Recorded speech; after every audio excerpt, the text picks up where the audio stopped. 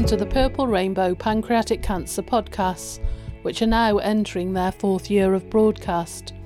Who would have thought that when Seth died in 2014, all these years later we would be making a podcast in his memory? It's a really exciting time for Charlotte and me.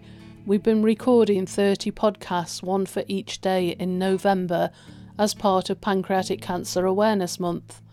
Charlotte has been talking to all kinds of people involved with pancreatic cancer, and over the next 30 days we will hear lots of personal stories. Stories of love, stories of commitment, stories of hope, and sadly, as always with pancreatic cancer, stories of loss. Each story will help you understand the challenges of pancreatic cancer as well as the signs and symptoms, and will help you to have conversations with people and ensure that they are aware of what to look out for. Join us each day for our Purple Rainbow podcast. If you miss any of the episodes, you can catch up by visiting www.purplerainbow.co.uk, where all of the podcasts will be stored for you to listen to at your leisure. Follow us on your podcast channel, like and share, and join us for an interesting month with lots of stories of love and hope. Welcome to today's episode. I'm Charlotte, and in this episode you'll be meeting Claire. Now, Claire's story is a complex one because not only was she dealing with her mum's pancreatic cancer diagnosis, she was also looking after her dad and her brother. Let's start off by hearing Claire's memories of her mum. Mum was my best friend in the whole world. She'd had not quite a difficult life. She'd had a very difficult life. She was my best friend. We did everything together. I moved back in. I'd been married and got divorced. I moved back in. My mum was caring for my dad, who had a lot of health conditions. And she was also looking after my brother, who has schizophrenia. Mum was one of 6 children. Mum was born in Lancashire in Colne. She met my dad in the 60s and they got married in 1971, and then I was born in 75. Jamie came along in 1980. Amongst many other things, Mum was an absolute incredible cook, which came in very handy because her and Dad's choice of life, really, not just a job or a career, they were in the pub trade, and Mum did a lot of the cooking. She was amazing.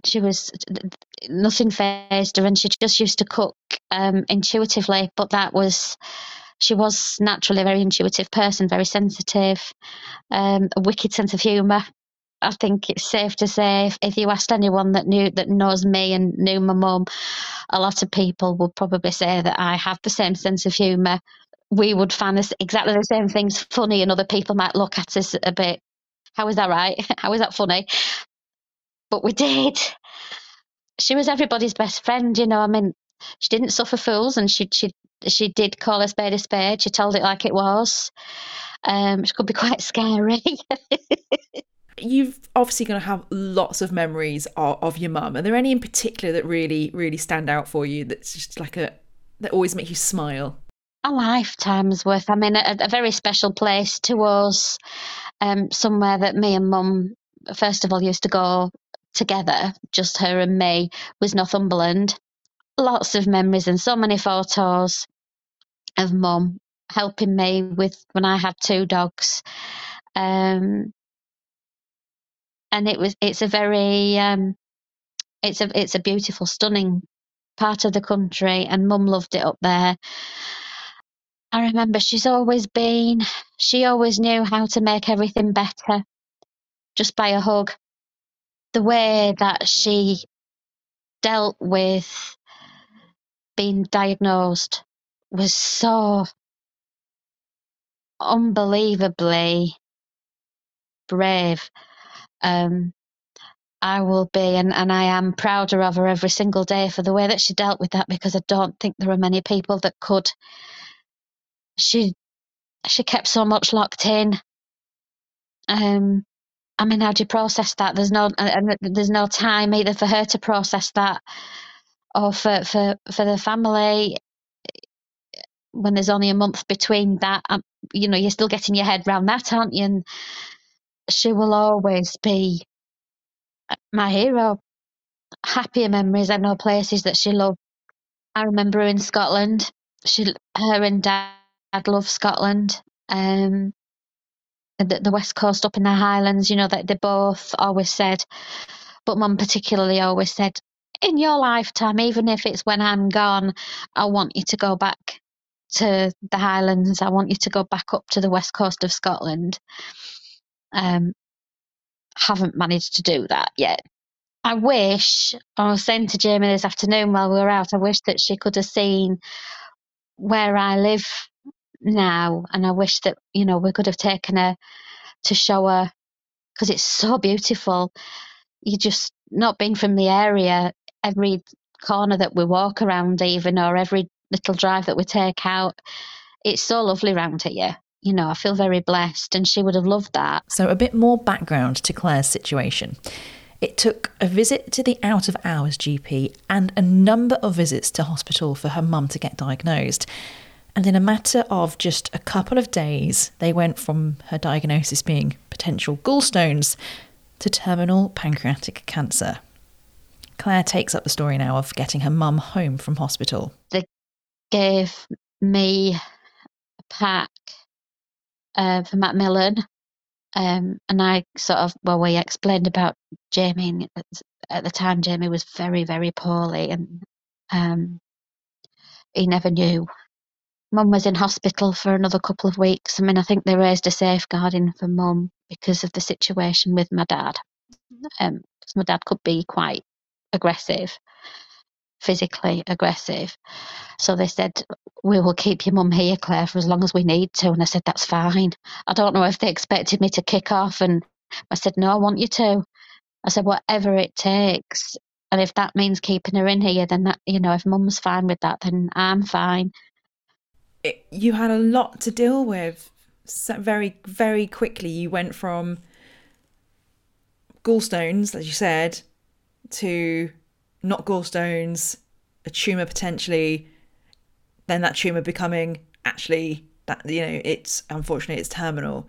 Plus, you were trying to look after your dad and your brother at the same time. And you're looking after your mum, as you're trying to protect your mum and protect everybody. This sounds like the most ridiculous question I'm about to ask you. Did you look after yourself at all? No. No, I didn't. No. It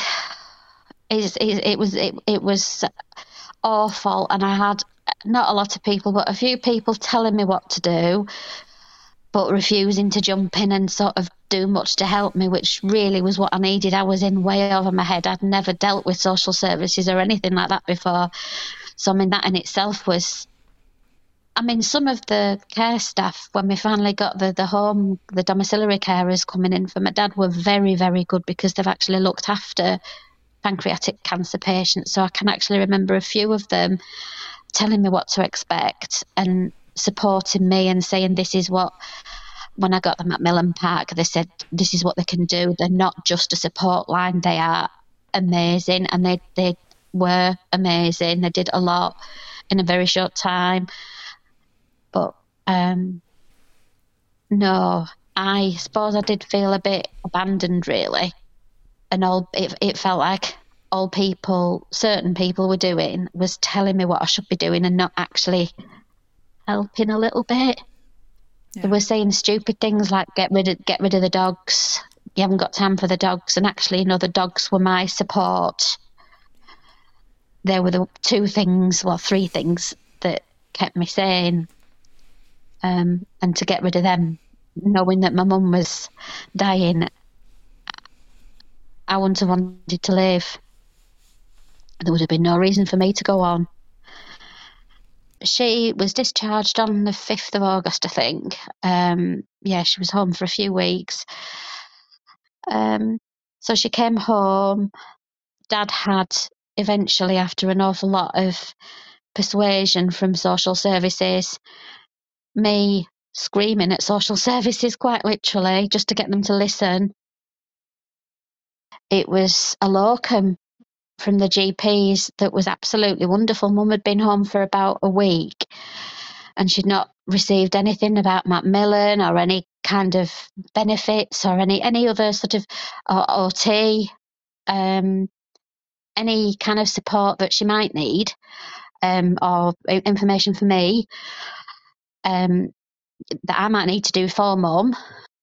But this absolutely wonderful locum from the doctor's surgery, Mum had sent me off one day and said, you need to go shopping. She said, I'm going to have a sleep. She said, and then the doctor's coming, so it's fine, love. Go shopping, go to Morrison's, have a break.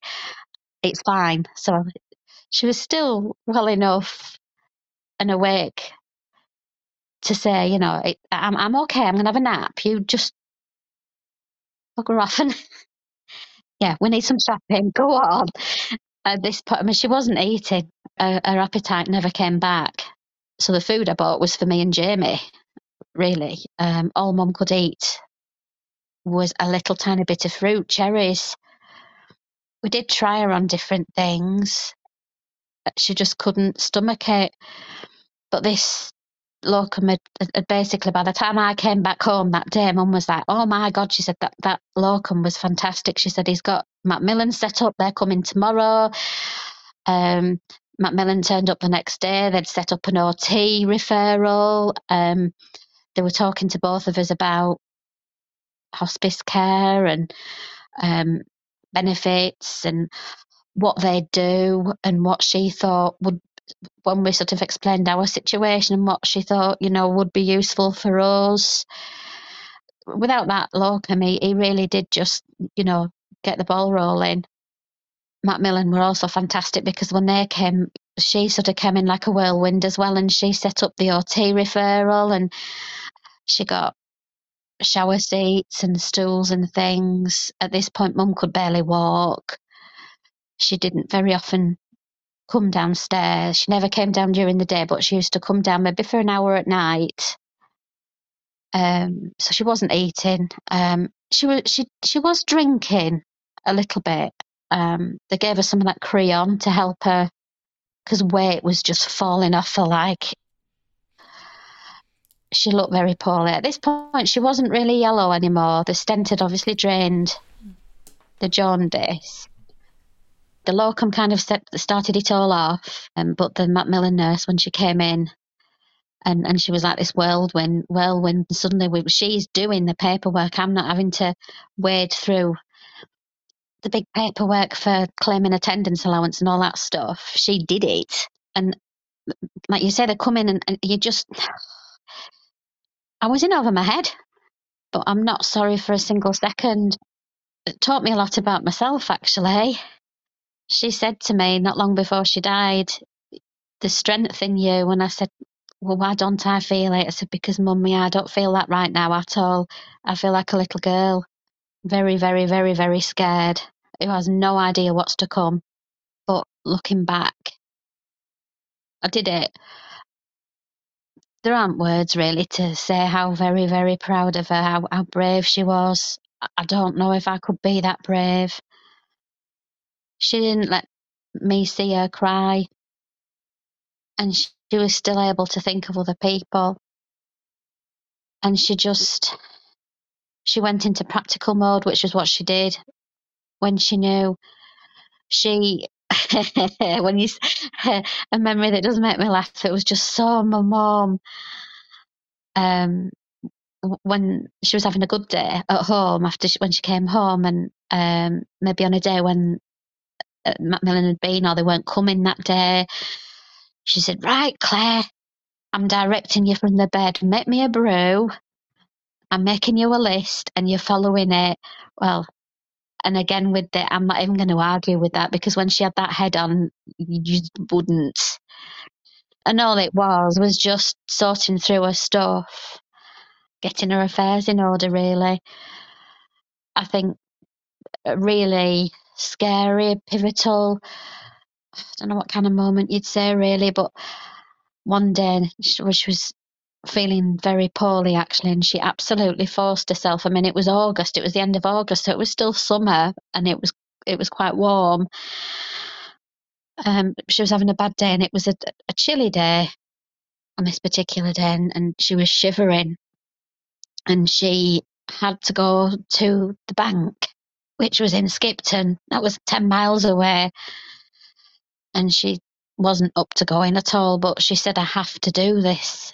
She said, because she wanted some money for us. She said, I want to know that she had a life insurance policy. She said, I need, I want to know that when the time comes, you're okay. The money that's in the bank, I want to make sure you've got access to it for food when I'm gone, and you're all right for a couple of months for rent, because I wasn't working at the time. So she absolutely forced herself. I mean, that was bravery. And while we were sat in the bank, and the lady that we sat chatting to was lovely. And then I went back to see her after Mum died. And when I told her, it was about 2 days later that Mum died. And when I went in and said Mum passed away, she cried. She sat at her desk and absolutely sobbed, it was lovely. But that's how Mum had touched her. And Claire has this message. She really wants you to make sure that you get yourself, or indeed other people, checked out. Any symptom on its own, like the backache, Mum's symptoms, obviously they changed over time, and they changed and almost improved after she had the stent procedure. So symptoms, sort of single symptoms on their own, might not mean a lot, and they might not give you real cause for concern, but that doesn't mean that they're not worthy of concern. So don't ignore anything. If you feel, it's listening to your own intuition as well. If you feel there's something wrong, then I think you've got to believe that. I think you've got to go with that, and don't let anybody brush you off. If it's a case of demanding for an earlier appointment, demanding for a scan earlier, blood tests, whatever it takes. And if it's the worst, get all of the help and support you can. And remember, it's not just about the patient, it's also about the family and the loved ones and their family and friends, people around them. But there is a lot of help out there really is. I mean, going through that, it changes you as a person. It took me till I was 41, finally, to grow up. And it absolutely changes you. And all I can ever hope is that my mum is proud of who I am now. Thank you so much to Claire for sharing her story about her mum. It was a real privilege talking to Claire. We spent more than an hour chatting, and it was just lovely to be able to spend that time with Claire. And thank you for listening to this episode as well. Don't forget, so we're doing an episode every day in November for Pancreatic Cancer Awareness Month. Make sure you follow the podcast so you don't miss an episode, and share them as well with everybody you know. We're using the hashtags Ceph's Legacy and 30PR podcasts. And remember as well, you can get in touch with us at purplerainbow.co.uk. And of course, I'll be back tomorrow.